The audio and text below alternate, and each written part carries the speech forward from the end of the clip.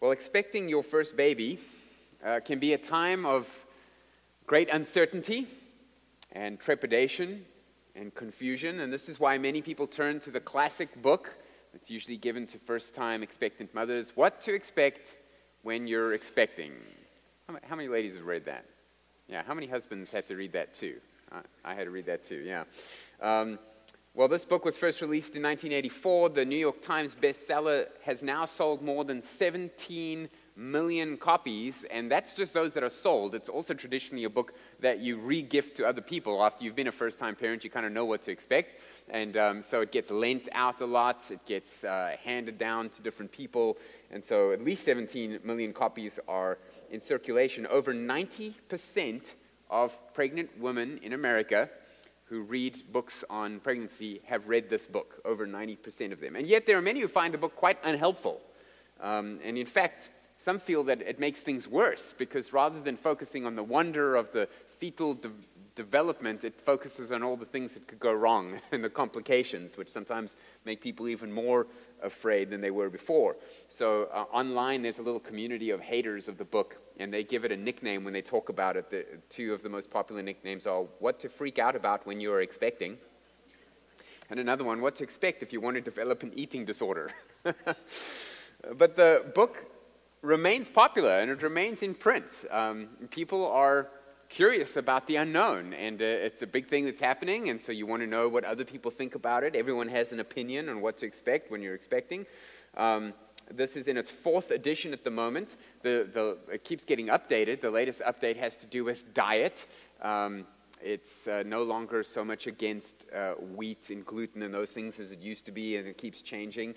There's now information about can you color your hair while you're pregnant, and can you use Botox?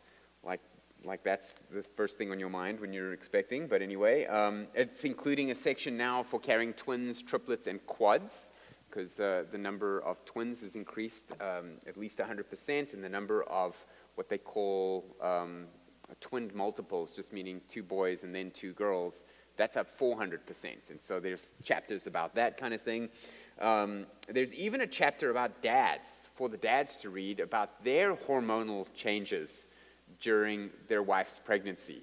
I can only imagine that has to do with cortisol and stress. But anyway, I haven't read that chapter in the new edition. And the reason for the success of this book is that there are some things in life, like having a baby, that you don't know what to expect when you're expecting it. And so it's helpful if people can talk about it and help it until it actually happens. This doesn't stop people from being intensely curious and having opinions and sharing opinions. And in the same way, we'll see in Scripture, the nation of Israel was expecting a kingdom, but they didn't quite know what to expect when they were expecting the kingdom. And so that didn't stop people from having opinions about it and debating it and sharing those opinions. And this debate is still going on all these centuries later. What is the kingdom of God going to be like? What do we mean when we're talking about the kingdom of God and people pray for kingdom come? And so that's what we're going to be looking at tonight. You can turn your Bibles to 2 Samuel chapter 7. That's where we're going to start. It's going to be a topical study tonight. We're going to be bouncing around the scriptures a little bit, and we're going to start near the beginning. At the beginning, I would say. Now, while you're turning there, I want you to feed me the rest of this line, not if you've been coming to our Wednesday night services, but if you haven't. Our Father who art in heaven, hallowed be thy name. What's next? Thy kingdom come. And in the Matthew version, thy will be done on earth as it is in heaven. As the Wednesday crowd will know that Luke's is a little bit different. Thy kingdom come, thy will be done on earth as it is in heaven. Let me ask it this way. How many people have never prayed that prayer? Yeah, exactly. We've all prayed that prayer. We've all prayed that prayer dozens of times. I, myself, have prayed that prayer over 1,000 times, maybe several thousand times, because the school that I went to, we prayed it every single morning. And, you know, you just switch off your brain and you think about what homework you have to do, but you can still say the prayer. And it didn't really occur to me until I got to seminary and started learning about the kingdom of God that I've prayed thousands of times, may thy kingdom come, may thy will be done on earth as it is in heaven, and I have no idea what that means. And I had to study that. I had to learn about it, and maybe you too. If I suddenly said, guess what, guys? Today is the day God's going to answer that prayer. His kingdom is coming. what exactly would you have in mind? What do you think is happening? Do you think that Jesus is coming back that day? Is that what it means? If that is what you think, that would put you in the vast minority of Christians in church history to think that that's what that means. So what does it mean? Well, that's what we're going to look at tonight. Now, I just want to stress that I'm going to give you 4 main views at some point tonight, and this is not a salvation issue. If you don't hold this view, you can be wrong on certain things if you don't agree with me, right? This isn't a matter to divide over. This is not something to pick a fight with another Christian at work. In fact, this is just for your own understanding as you pray, except for one thing. I told you before that when Kim and I went out on our first date, I covered this in our first date, what her view of the kingdom is, and the church in Israel, and how all that fleshes out, because I simply could not be married to somebody who didn't have the right view. But anyway, unless you're planning on getting married to another Christian, you really don't need to bring this up in conversation. This is just so that you know what you're praying when you pray, thy kingdom come.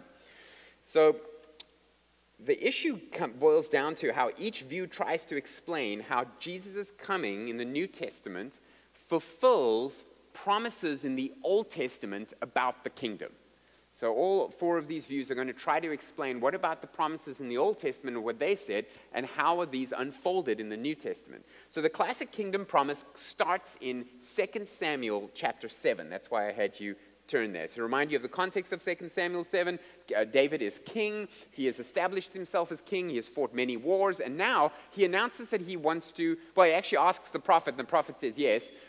Can he build a temple for God? Up until now, the Ark of the Covenant has been in a tabernacle in the wilderness. It has been living in Obed-Edom's house. It's been living in Kiryat Yearim. It's been to Shiloh. It's kind of moving around, but it doesn't have a permanent place that is worthy of the Ark of the Covenant. And so David wants to build it. God says to Nathan, you shouldn't have told David yes. Go back and tell him no. And he says, I want Solomon to build this house. Solomon is going to be uber wealthy. He's going to be able to build a way bigger and nicer house, A. B, he's going to be a man of peace. He's going to have full peace during his reign. You're a man of bloodshed. You're always at war, and I want a man of peace to build my temple. And so, but don't worry, it's not all bad news, David. You're not going to build me a house, but guess what? I'm going to build you a house. And by house, he means a dynasty, a multi-generation dynasty of power and fame and rulership. And so that is the prophecy that we now call the Davidic covenant, because God promises it. He makes a covenant. And so that's what we find here in 2 Samuel 7. And let me just read for you from verse 12. When your days are fulfilled and you lie down with your fathers, this is God through the prophet speaking to David, I will raise up your offspring after you, who will come from your body, and I will establish his kingdom. And he shall build a house for my name, and I will establish the throne of his kingdom forever. And I will be to him a father, and he shall be to me a son. And when he commits iniquity or sin, I will discipline him with the rod of men and with the stripes of the sons of men. But my steadfast love will not depart from him, as I took it from Saul, whom I put away from before you. And your house and your kingdom shall be made sure forever before me. Your throne shall be established forever. In accordance with all these words, in accordance with all this vision, Nathan spoke to David. So this is the Davidic covenant. This is a promise that God made. It is an unconditional covenant. He's not asking anything of David. He's just telling David this is what he's doing. And the main point of the covenant is that I am going to take it upon myself, God says, to establish your line of kings through your offspring. And the near fulfillment of that would be Solomon, and then all of the Davidic kings from then on. And David doesn't know anything else about Jesus yet. We do, but don't jump there yet. And this is the promise. And did you notice how many times God used the word forever?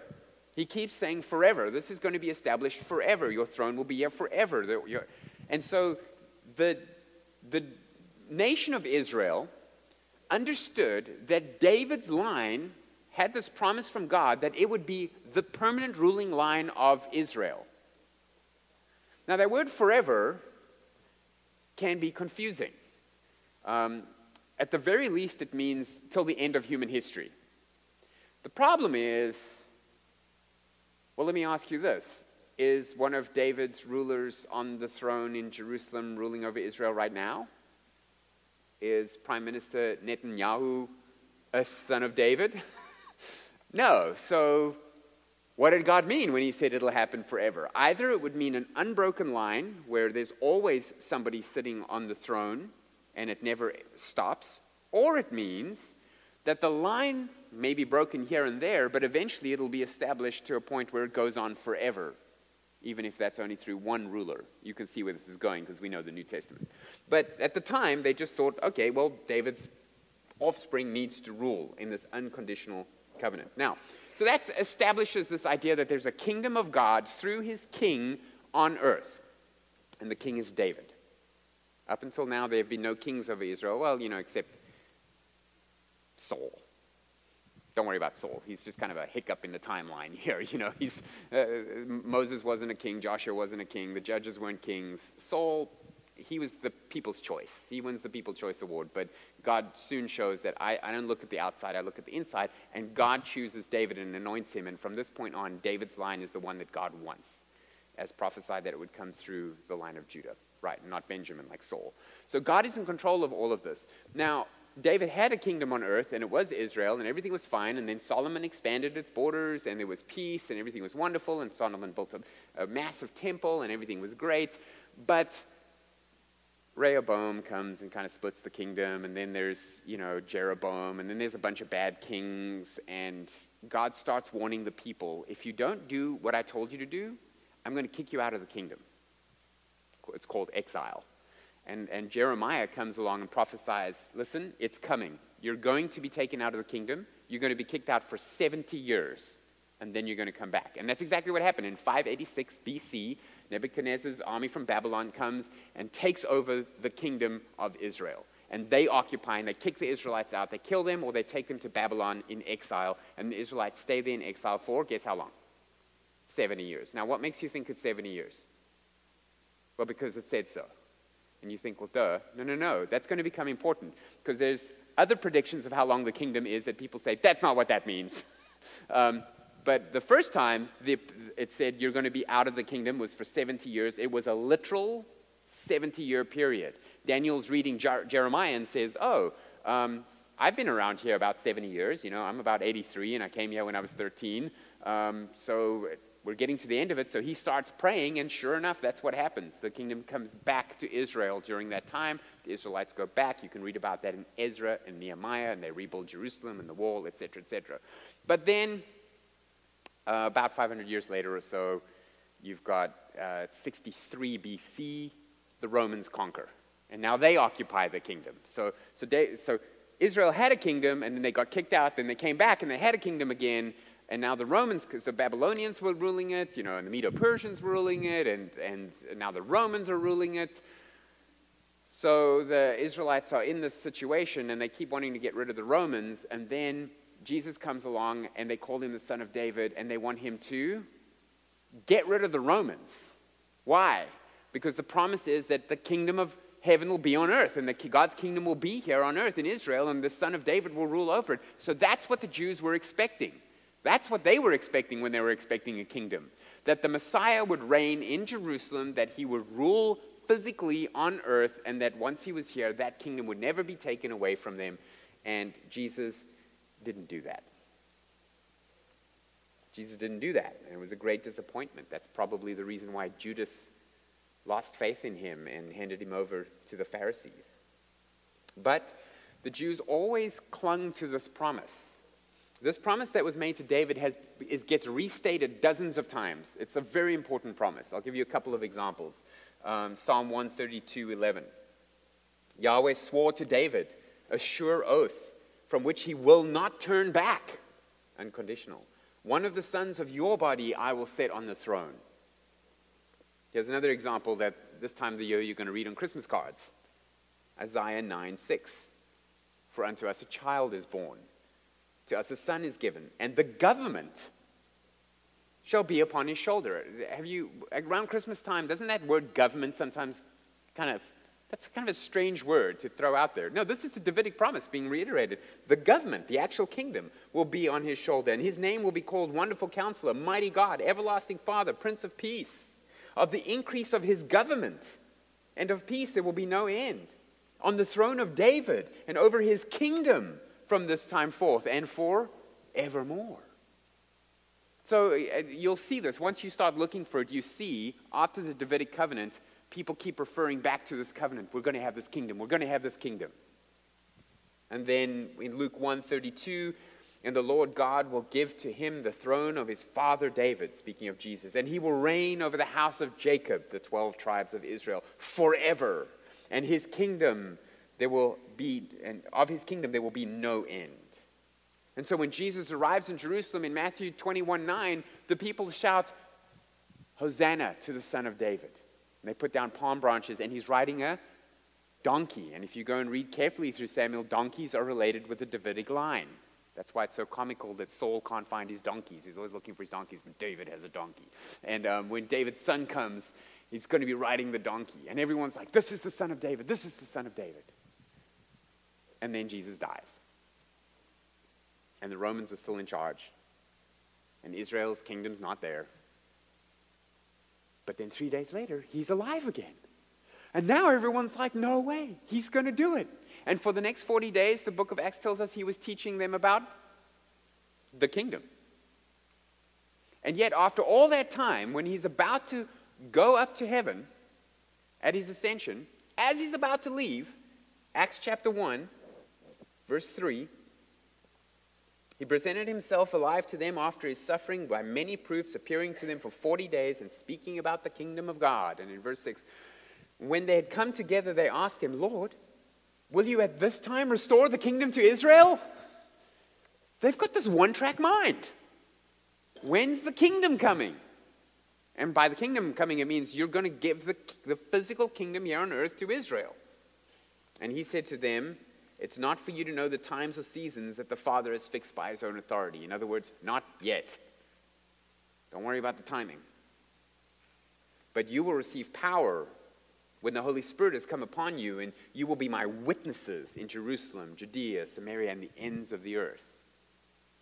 You want the kingdom? Don't worry about the kingdom. Go be witnesses all over the world. I'll take care of the kingdom. And people have been debating ever since, what does that mean?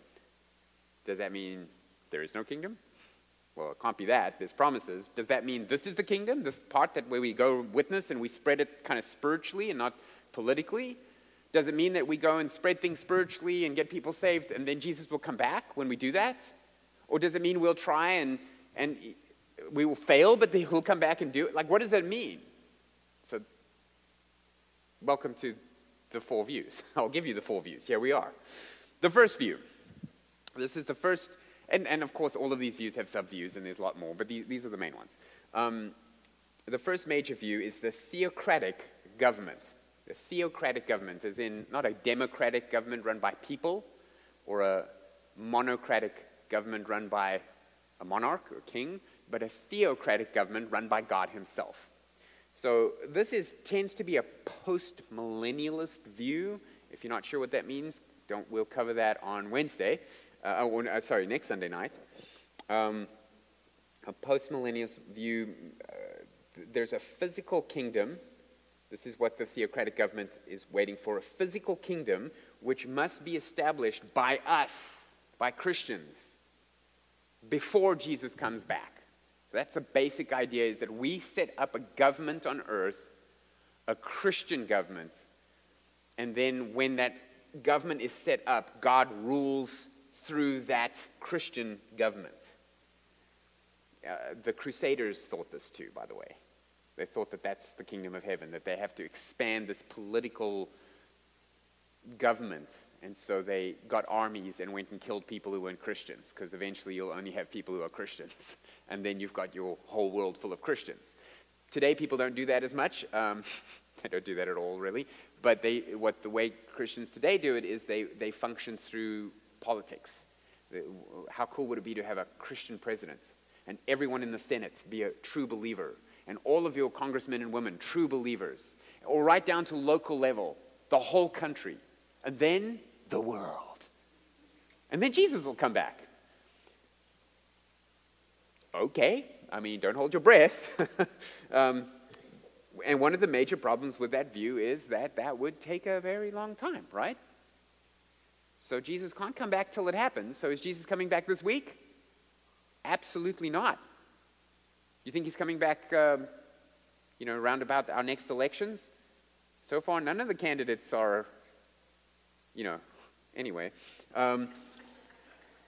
So these views, within this, there's Christian reconstruction and theonomy. You might know those terms.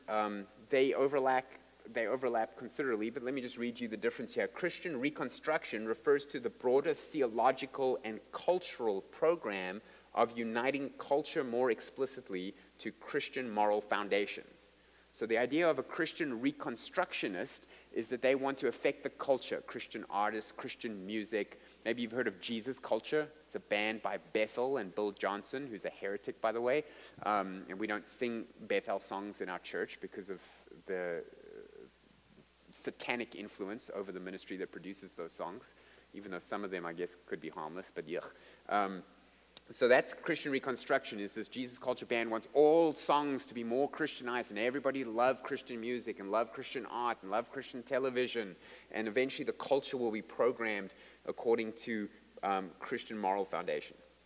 Then there's theonomy, which is also part of this theocratic kind of view. Theonomy seeks to apply the civil law of the Mosaic covenant to the contemporary civil government. In other words, they want our actual laws in America and eventually the whole world to be the law of Moses in Leviticus, in Deuteronomy, starting with the Ten Commandments. And those exact laws. So killing people for adultery, for example, would be one of those laws. And you can think in church history, little pockets of Christians started to do this. You all had to read, I'm sure, we had to read it in South Africa in school, The Scarlet Letter by Nathaniel Hawthorne. Remember that? Scarlet Letter, it's a book, and some of the teenagers are like, yeah, I got to read that now, I got to write an exam on it. No, that's an important book. That's a really important book because it gives us a snapshot of what can go wrong when people get their view of the kingdom wrong. And so they have in this town the idea that, well, if you commit adultery, we're not allowed to execute you, but we'll do as much as we can and put the scarlet letter on you and shun you and all this kind of thing.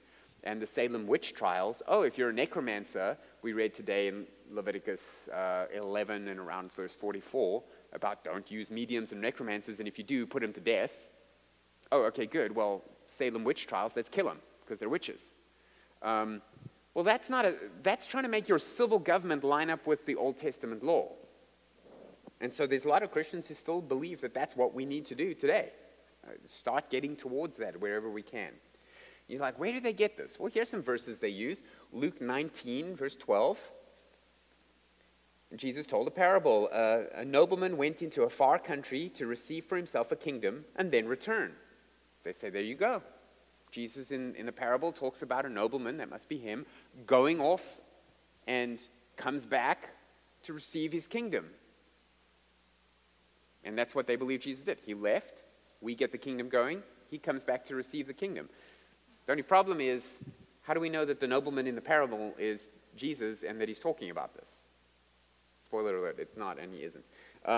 Matthew 13:33, he told him another parable. The kingdom of heaven is like leaven that a woman took and hid in 3 measures of flour until it was all leavened. So the kingdom is a physical thing that starts small and spreads large. Well, you can still have the principle of start small and spread large without it being a physical kingdom, a geographic political kingdom. But anyway, those are the types of verses that they use. The problem is that theonomy implies that the church's faithfulness is measured by the culture's adoption of Christian norms. I'm quoting from an article there. Theonomy implies that the church's faithfulness is measured by the culture's adoption of Christian norms. In other words, is the church doing a good job today? Is most of America and most of the world starting to line up with our morals? Okay, so we're not doing a good job then. You see, and nowhere in Scripture do you see that the faithfulness of the church is judged by the culture adopting the church's morals. And yet that's what this view teaches. And so at the moment, the church is doing a really bad job according to them. And they're okay with that because in their mind, this can take 3,000 more years. There's certainly more Christians on earth than there were, 1,000 years ago. That's true. There's more Christians in China now than there were just 100 years ago. So they say, you see, it's working. It's working. Just give it time. Give it a few more 1,000 years. Could Jesus return this week? Never. So that's one of the other problems. Scripture also tells us in 2 Timothy 3:1, understand this, that in the last times there will come times of difficulty. People's love will grow cold. Things will go from bad to worse. The scriptures predict that. Now, the big problem with this view is that it doesn't account for the many verses that describe the spiritual aspects of the kingdom, and they focus on all the physical aspects. And the other big problem is that it destroys imminency. In other words, Jesus can't return at any time. Okay, so let's look at the second major view. I think it's pretty safe to disregard that one. The second major view is, let's just call it the purely spiritual kingdom, as opposed to a mix, which we'll see later. So there's a purely physical kingdom, the theocracy, and then another view is that the kingdom is just purely spiritual, and there's no political, there's no physical, there's no geographic manifestation of the kingdom. It's only a spiritual manifestation. It's a very common view among a group called amillennialists. So the previous one was linked to postmillennialism. This one is linked to amillennialism. Come next Sunday, you'll know what those terms mean. So you can use them in Scrabble. They view the kingdom as a synonym for salvation. So in the purely spiritual view of the kingdom is that whenever the Bible now in the New Testament talks about the kingdom of heaven, the kingdom of God, you're close to the kingdom, it always just means being saved, being a Christian. When they pray, thy kingdom come, the previous people, when they pray, thy kingdom come, they mean, we're going to get it that your will is being done here on earth and that your kingdom is established and then you can arrive. When these people pray, thy kingdom come, they mean may the gospel spread and more people get saved until you come back. Now, there are many verses that talk about the kingdom as a spiritual view. This is a respectable view, in my opinion. Colossians 1:13, he, Jesus, has delivered us from the domain of darkness and transferred us to the kingdom of his beloved Son. So God, the Father, has transferred us from the kingdom of darkness to the kingdom of his beloved Son. That's already happened. So that's talking about salvation. So that's a good verse for that one. Luke 18:36, Jesus said, my kingdom is not of this world. He's talking to Pilate. And Pilate says, are you a king? And Jesus says, my kingdom is not of this world. If my kingdom were of this world, my servants would have been fighting that I might not be delivered over to the Jews. But my kingdom is not of this world. So they say, you see, Jesus didn't come to overthrow the Romans. He didn't come to establish a kingdom and rule from Jerusalem in this world. He's talking about his kingdom being spiritual. And I think that's exactly what he means when he's talking to Pilate. So I think they're right there. Mark 12:34. When Jesus saw that this man answered wisely, he said to him, you are not far from the kingdom of God. He's talking about a person who's nearly saved. And he refers to you being almost saved as near the kingdom of God. You're almost saved. So he's speaking spiritually. And there's many other verses like that. So this is a good view. It's a possible view. But the problem is that it doesn't deal, in my opinion, adequately with the many other verses in the Bible that do talk about a physical aspect to the kingdom that never gets explained away in Scripture. Isaiah 11 is an example. So the main reason I don't subscribe to this view is that they have to use a different hermeneutic for different passages. Now, what I mean by that is the way I interpret the Bible, the way I've taught you to interpret the Bible, is that every passage in the Bible you interpret in a consistent manner. In other words, you look at the context. Who's it been written to? Who's writing it? Why are they writing? What happened in the verses above? What happened in the next verses? What does the natural reading of the language mean? Is there any reason to think this is a metaphor? If it is, what is it a metaphor for? So you do a proper study, an exegesis on what the passage means, and then you draw your theology from that. You do not say, well, I believe this about my theology, like the kingdom is all spiritual, and here's a verse that says it's physical, so this verse must be interpreted differently so that it means what I need it to mean. I've taught you not to do that, and this view does that all the time. I'll give you one example. Does this prophecy about what the kingdom will be like sound like it could be spiritual or physical? Isaiah 11:7. And the cow, well, I'll start in verse 6 because it's the one you know. The wolf shall dwell with the lamb, and the leopard shall lie down with the young goat, and the calf and the lion and the fattened calf together, and the little child shall lead them. And the cow and the bear shall graze, their young shall lie down together. The lion shall eat straw like the ox. The nursing child shall play over the hole of the cobra, and the weaned child shall put his hand on the adder's den. And they shall not hurt or destroy in all my holy mountain. For the earth shall be full of the knowledge of Yahweh as the waters cover the sea. And in that day, the roots of Jesse, Jesus, shall stand as a signal for the peoples. Of him shall the nations inquire, and his resting place shall be glorious. And in that day, the Lord will extend his hand yet a second time to recover the remnant that remains of his people from Assyria and Egypt and Pathros, etc., etc., etc. Okay, so when you read the description, Isaiah's description of the kingdom to come, he says it's going to be a place where the animals aren't killing each other anymore, like it was in Eden, before the fall, before there was death. Even the lion's going to eat straw, and a baby will be there playing with a snake and it won't bite him. And you're going to say, so there's cows, there's goats, there's lambs, there's wolves, there's lions, there's snakes, there's babies. Okay, well, I've already decided that the kingdom has to be fully spiritual, so let me change the way I'm going to read that to mean this is spiritual. The lion is your sin, and the lamb is your sinlessness, and they will now be together. Well, no, that doesn't work. Let's figure out a way that we can say it so that it means what I need it to mean. Now, I'm being a little harsh on them, and a little facetious, but you should read amillennialist commentaries when they do this. It's not acceptable hermeneutics. They just say, well, this is just a picture. All that Isaiah is doing here is he's talking about a picture of peace. It's just peace. It doesn't matter about the details. It's just a painting. It's like his impression of peace. Peace in the church.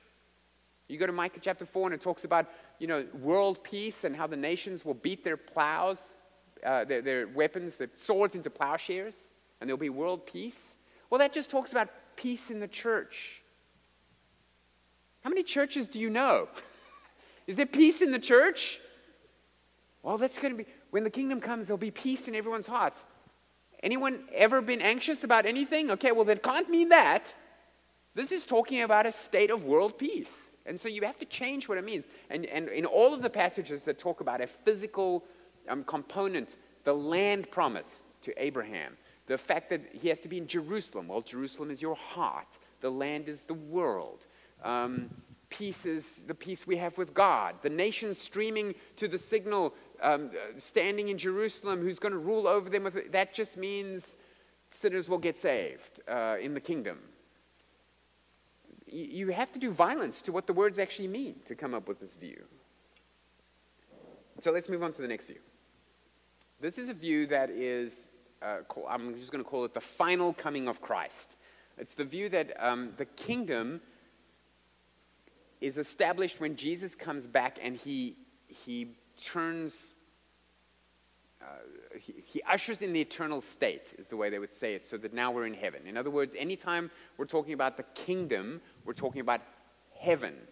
So all of these prophecies that aren't fulfilled spiritually here will be fulfilled in the future. Where are they going to be fulfilled? They're going to be fulfilled in heaven. This is another common amillennialist view. Partial preterists tend to hold this view. When they pray, thy kingdom come, they mean God brings history to a close and the eternal state starts, heaven starts. The previous people, the purely spiritual people, when they pray, may thy kingdom come, again, they just mean, well, his kingdom has come. That prayer has been answered. His will is being done on earth as it is in heaven, spiritually, in the lives of believers. When these people pray, may thy kingdom come, they mean, may Jesus come and start eternity and wipe out all the bad guys and set things up. And again, this one's getting closer to the truth. Closer to the view I hold. But it's more balanced. It's one of the more widely held views in church history, and it's also a very respectable view. What it does well is it admits that the prophecies of the physical kingdom are not yet fulfilled in a spiritual way. So it's not doing what the previous people are doing, where they're just trying to, oh, this doesn't fit my view, so I'm going to make it spiritual. This part does fit my view, so I'm going to keep it. This part doesn't, so I'm going to make it spiritual. They don't do that. They're saying, this part that talks about the kingdom being physical in Jerusalem with the king there and the nations coming and the cow and the lamb and the baby and the snake, and that sounds pretty physical, so that's all going to happen in heaven. Well, that's good. At least they're not changing their hermeneutic. The problem is that the description of the kingdom includes, in just a couple of places, things that can't happen in heaven. I'll give you an example. For one, you just read one. Isaiah 11, there's a baby in heaven. That would change our theology a little bit. Okay. Isaiah 65, verse 19. 65:19. I will rejoice in Jerusalem and be glad in my people. No more shall be heard in it the sound of weeping and the cry of distress. No more shall there be in it an infant who lives but a few days, or an old man who does not fill out his days. For the young man shall die at 100 years old, and the sinner 100 years old shall be accursed.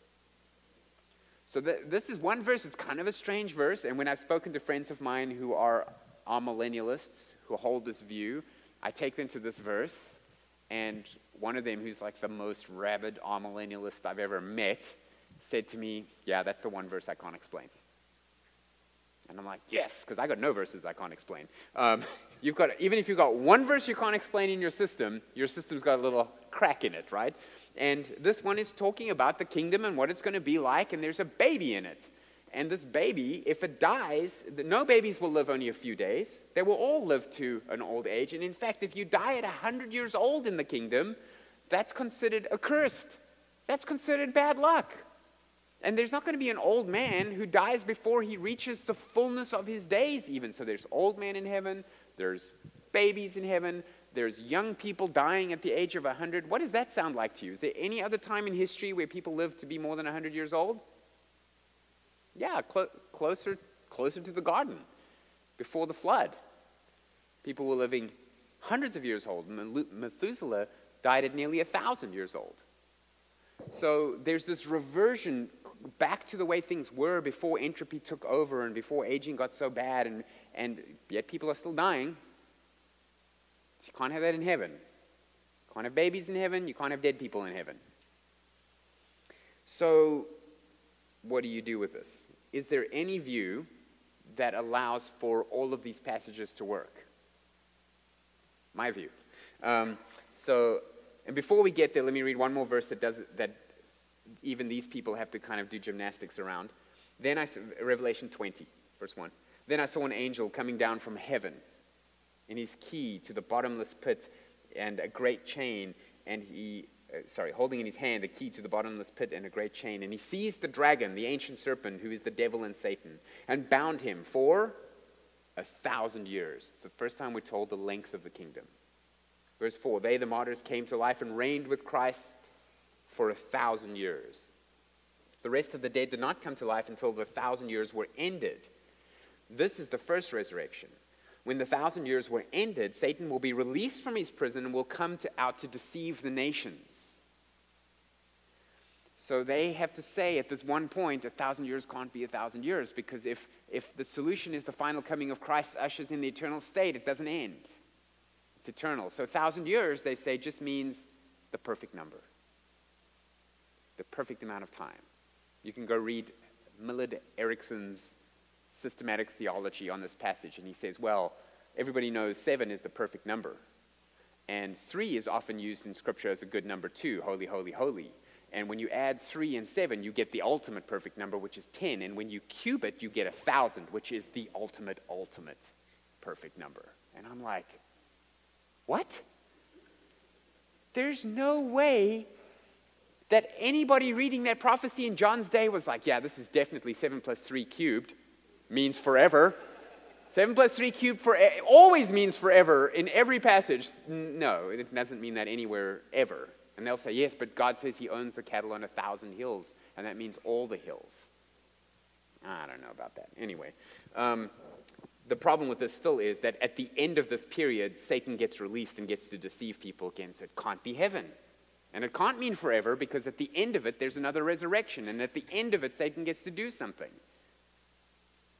So they'll be like, yeah, we don't know what to do with that either. Literally, what they'll say to you is, yeah, but that's only one passage in the Bible that says it's 1,000 years. Yeah, it says it 3 times in 3 verses, and it's a pretty important chapter in the Bible.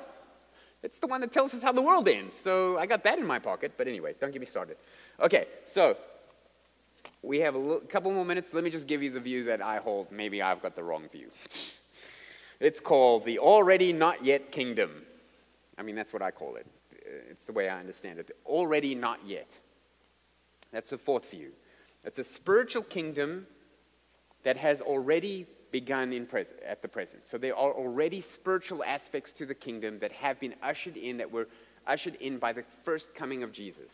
His death on the cross, his resurrection, the coming of the Holy Spirit.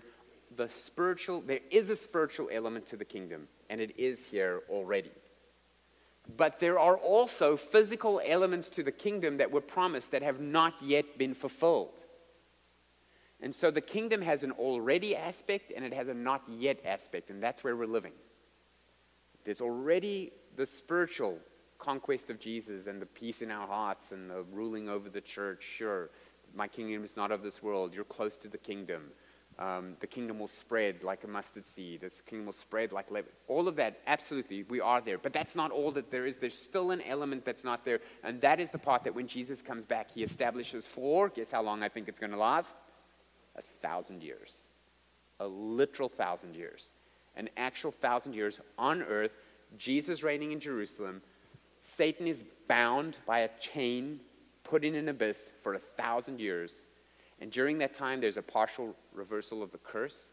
People start living long lives. I think people born during the 1,000 years may live to be not die at all during the 1,000 years and live if some will die.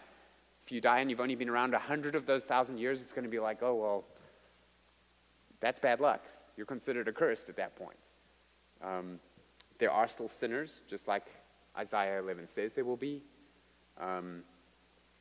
There are babies, there are people being born, and it lasts for 1,000 years.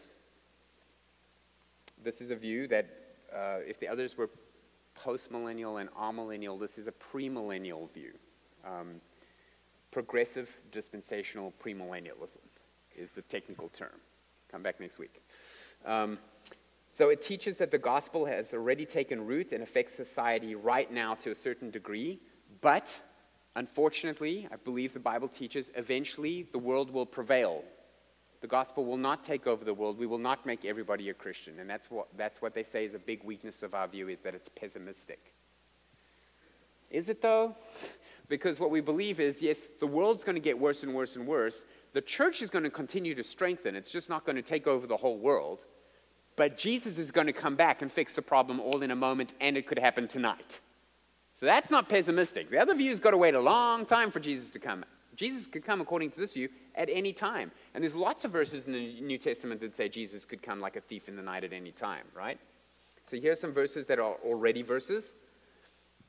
Colossians 1:13, he's delivered us from the domain of darkness and transferred us to the kingdom of his beloved Son. Same verse as the spiritual people. We say, yeah, that is a spiritual reality.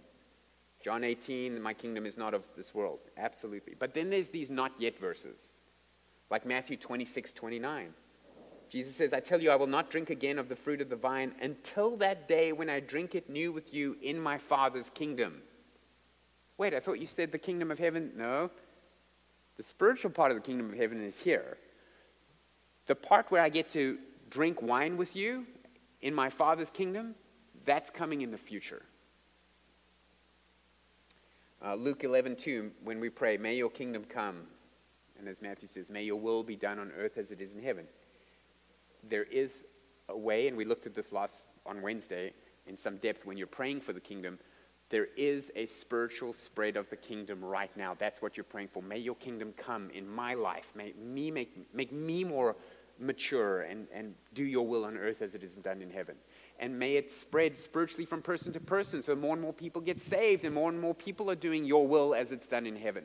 But we're also praying, may you come and fix this place once and for all where your will is actually being done all over the earth, physically, right here. And that's what we're praying for.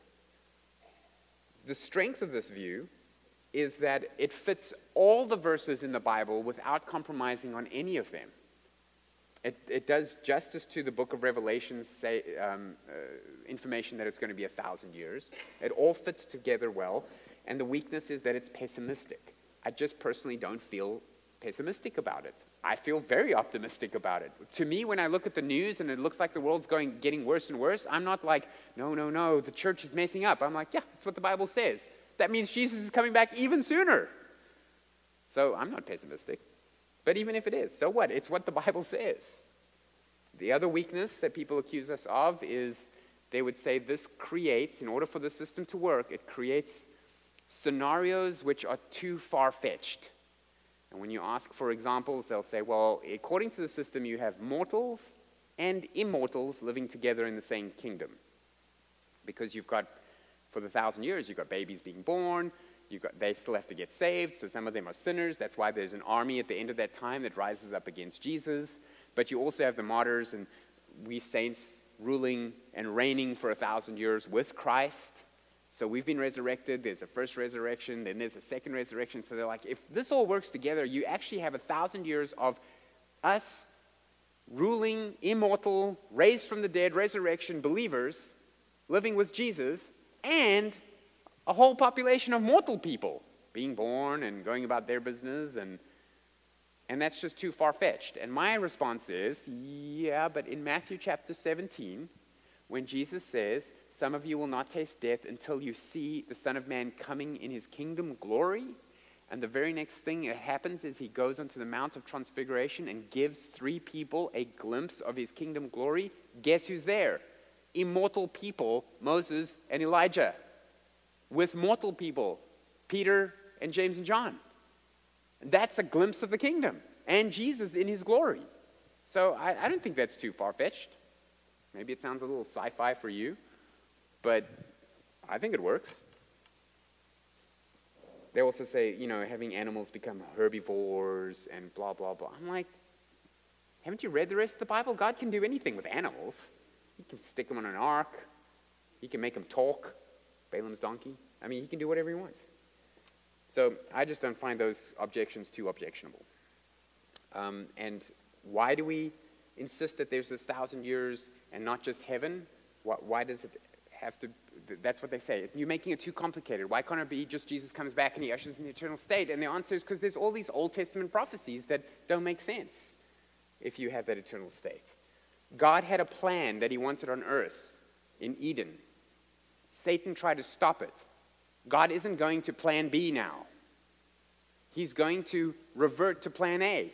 He's going to make it happen. He's going to bring about what he intended, where he is living among his people, where his people are doing what he told them to do, where our relationship with animals is right, and our relationship with each other is right, and our relationship with subduing the earth is right. And we make the whole world an Eden. And we resist Satan and his temptation, and he's actually removed from all of that time. And this is the perfect world that God wanted that we've never, ever experienced. Nobody's ever experienced it except for Adam and Eve. God didn't give up on that plan. That was his good creation. His very good creation, and he's going to restore it.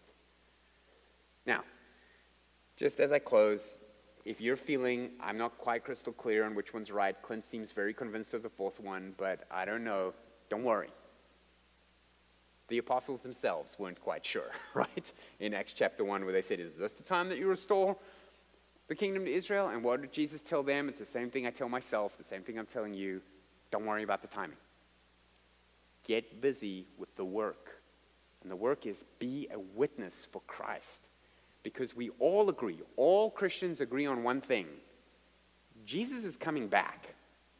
And you need to be on his side when he does. And you might die before he does, and then you definitely need to be on his side before that happens. And so your job is to evangelize, to grow in holiness, and to spread the kingdom here on earth, and pray and anticipate the final coming of Christ, where he will set all things right. Even so, come Lord Jesus. Now there's 3 views on how he comes back, and if you want those, come back next week. Let's pray. Heavenly Father, this really is a meaty portion of doctrine that we have tried to chew tonight, and so I just pray that you would help us understand this through your Spirit, the parts that will help us change our lives, that we know you are in control of all things. We know that you are coming back, Lord Jesus, and we look forward to that day. And so we pray with John, even so, come Lord Jesus. Amen.